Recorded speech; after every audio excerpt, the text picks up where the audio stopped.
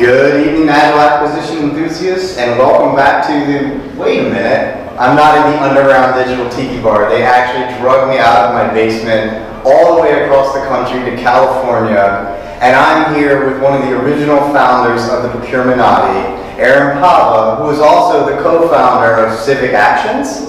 But hey, it's Agile Acquisitions and Alcohol, so cheers. Cheers. So this is really exciting for me because this is the first official guest on Agile Acquisitions and Alcohol, and I'm really glad to have you because you're a friend of mine and you also have an amazing company. And I thought this would be a great opportunity for you to tell some of my viewers like what makes Civic Actions Civic Actions. Okay, cool, awesome. Well, first, it's awesome to be on your show, and I've watched pretty much every video. I've liked, I think, every video. So appreciate it. And so Civic Actions. So Civic Actions provides open and agile digital services for government. And in the big picture, what we're really looking to do is what are the avenues and ways that we can transform government. And so that looks like a lot of different ways. It looks like training, it looks like software delivery, it looks like open data, it looks like procurement reform. So we look at a lot of different avenues and what are these levers, what are the ways that we can actually make a difference, move the ball, and make better government serve citizens. So here's what I think is interesting about your company. Like a lot of times companies are really focused on like how can we sell, and hopefully we're selling a good thing. And what like really inspires me about Civic Actions is like Civic Actions is like how can we do good things, and there may be something to sell afterwards. But that's definitely not like sort of at the forefront of your business model. Yeah. And like I wonder if you can help explain, because I think this is like inspiring, especially as we talk about like the transition to adoption of open source and how we can talk about like there's still a business model for industry to success. Like you have a company, like this is working. Like what is going through your company's ethos that makes this like a viable business model for you? Well, yeah, so we've been around for 14 years, and so it is a viable business. And part of the DNA of the company has always been free and open source software. And so free and open source software, and part of that is you're always standing on the shoulder of the giants that came before you. Like most of the code that we build, we're adapting on top of that and providing value. And part of the obligation is that we want to contribute that back to the community, and then others can get the value of that as well. So we used to do that traditionally with nonprofits, and then 5 or 6 years ago we made a shift to really focus on government services. And it actually really aligns well with government services because there's lots of companies that provides software to the government. The government buys that software, or more appropriately, the citizens pay their taxes, and that money goes to buy software to go back to the citizens. And so the citizens should own that software. Other governments, other states, other jurisdictions should own that software. So that's really part of the DNA. But I think to the heart of what you're asking, which is kind of like how do we operate? How does what do we value if it's not just about making a lot of money?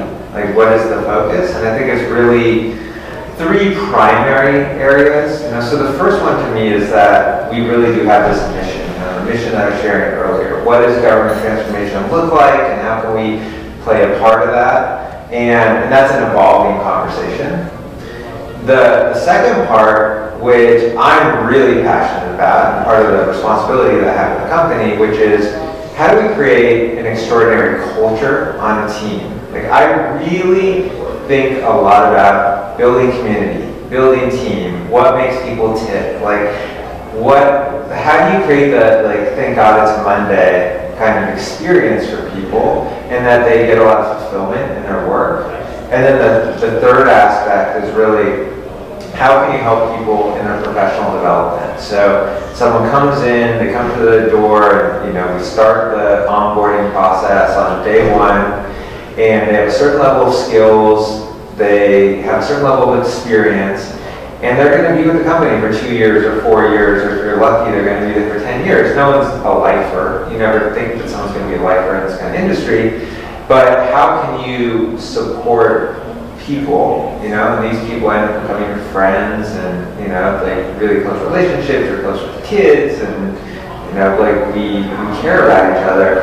How can you forward people's careers and help them in their professional development? So, you know, my wife works in sustainability, and they talk about the triple bottom line, and, you know, like it's not just about the bottom line. For me, the triple bottom line actually has, you know, part of that includes, you know, it's kind of like, and more lines than that, right? Like what I just expressed. Like, how do you create that culture and how do you forward people's careers? And if you focus on that kind of stuff, you build reputation, people want to bring in people they care about, people that can really deliver value, people that are aligned with the mission, and then you have this self-perpetuating loop where you're growing a business organically through passion and through care and through accelerating people's careers. Awesome. Okay, so this is Agile Acquisitions and Alcohol. We've got the alcohol.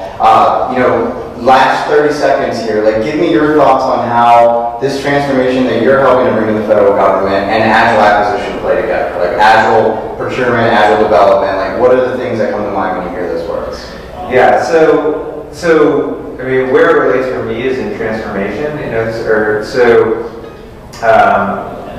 there's all these levers by which we can move government, right? And one of them is, like, how do you make more user-centered products, right? Like, get stuff in the hands of users early. How do you have, like, build software more iteratively? Like, you know, that's the Agile ethos. But at the core of it, there's certain parts of building software in government that are these, I want to say, gates, right? Like how a solicitation is delivered, whether it's a statement of objectives or like a long list of requirements. There's the people that are essentially that serve in a PO capacity. So oftentimes in the federal government, that can be a core, right? Like a contracting officer representative. And then you have the whole aspect of the vendor community, right? And you have large companies, you have small companies, but to work in the government as a software company, there's often like a lot of barriers to entry, right? Like, so it's hard to get a prime contract or understand the legalese or to compete with the large companies. So there's all these different avenues, and I think, so as it relates to Agile Acquisition, I think that, you know, a lot of what you're working on the procurement side, you care about, it's the whole procurement audience. It's like, how do we create the contracts that support this? I see that, and that's one avenue, but we also need to train people inside government around all these practices, and we also need to lower the barrier of entry, right? And there's a lot more areas that we can, like, you know, smooth out the process, right? So, but if we focus on all these areas, I think that we create a new system, and hopefully that can provide the transformation that we're looking for. All right. Well, I mean, Aaron and I can talk about this all night long, and we've done that before, but I don't know if you guys want to watch the whole evening here. So, you know, I'm excited to have Aaron here because he's a friend of mine, and he's got an amazing company that's doing really great things, and so I'm glad I was able to share that with you. And so this is, you know, yet another episode that I hope is adding value. If you're liking them, remember, give me these thumbs up, give me comments, let me know what you want to talk about. Most importantly, please keep innovating, because that's what it's all about. And Aaron, hey, cheers, buddy. Cheers. Take care.